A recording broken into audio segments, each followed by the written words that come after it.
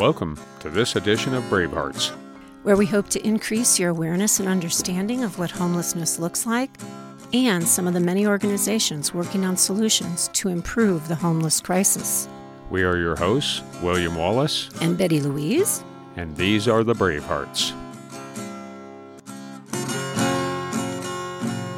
You're listening to Part 5 of Bravehearts Betty Louise in conversation with social worker Kelly Gallagher, Grass Valley Police Chief Alex Gamelgard, and Grass Valley Police Officer Jonathan Brown.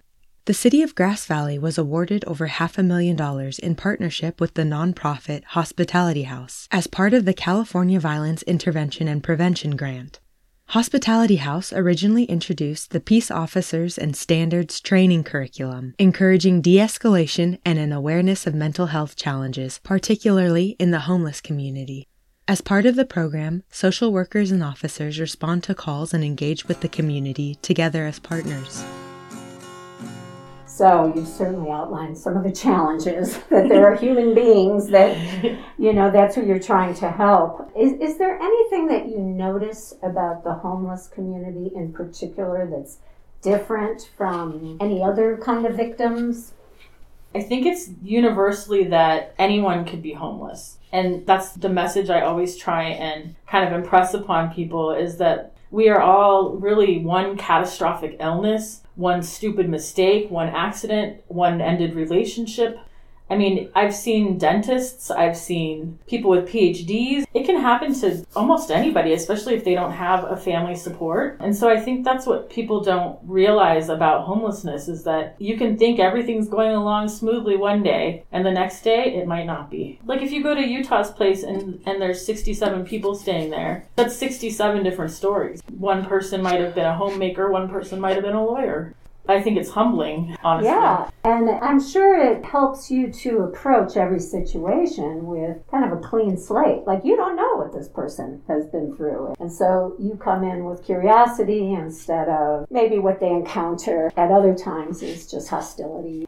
No, not to be mistaken. There are still a lot of criminal violations that we come across, and we have to deal with those as we come across them. We don't just let people disregard the law and do whatever they want. Because I'm always engaging members of the community that are homeless, there's a lot of crimes that get committed by some of those people. And just because of how much contact we have with them, we're present during a lot of those crimes. And so a lot of these people are on probation, or they may have these past histories or substance abuse or whatever the case. So they, may be in possession of paraphernalia or drugs or under the influence of something, or alcohol in public, or those types of things. So there still are criminal violations that we come in contact with. But I will say, because we have the time to talk with people and because of all the progressive engagement that we've had up to that point, even when we have to take enforcement action against somebody, whether it's writing them a citation or physically taking them into custody, we still have their respect the next time we see them on the street. Mm-hmm. They still talk with me. They still know that we care about them. Some people will call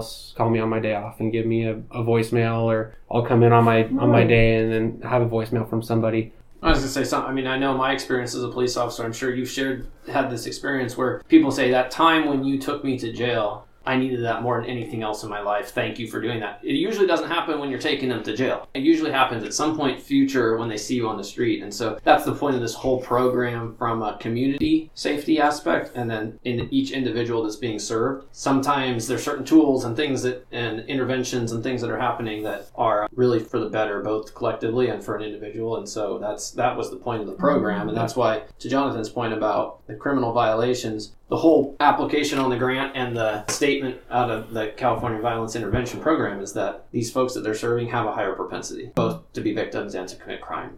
Some of which is based on circumstance and living on the street, let's be honest, more likely that you're going to be a crime victim. But also, it has a whole community wellness perspective to it. It's not good for a community fabric to have a high level of homelessness. So what can we do to address that?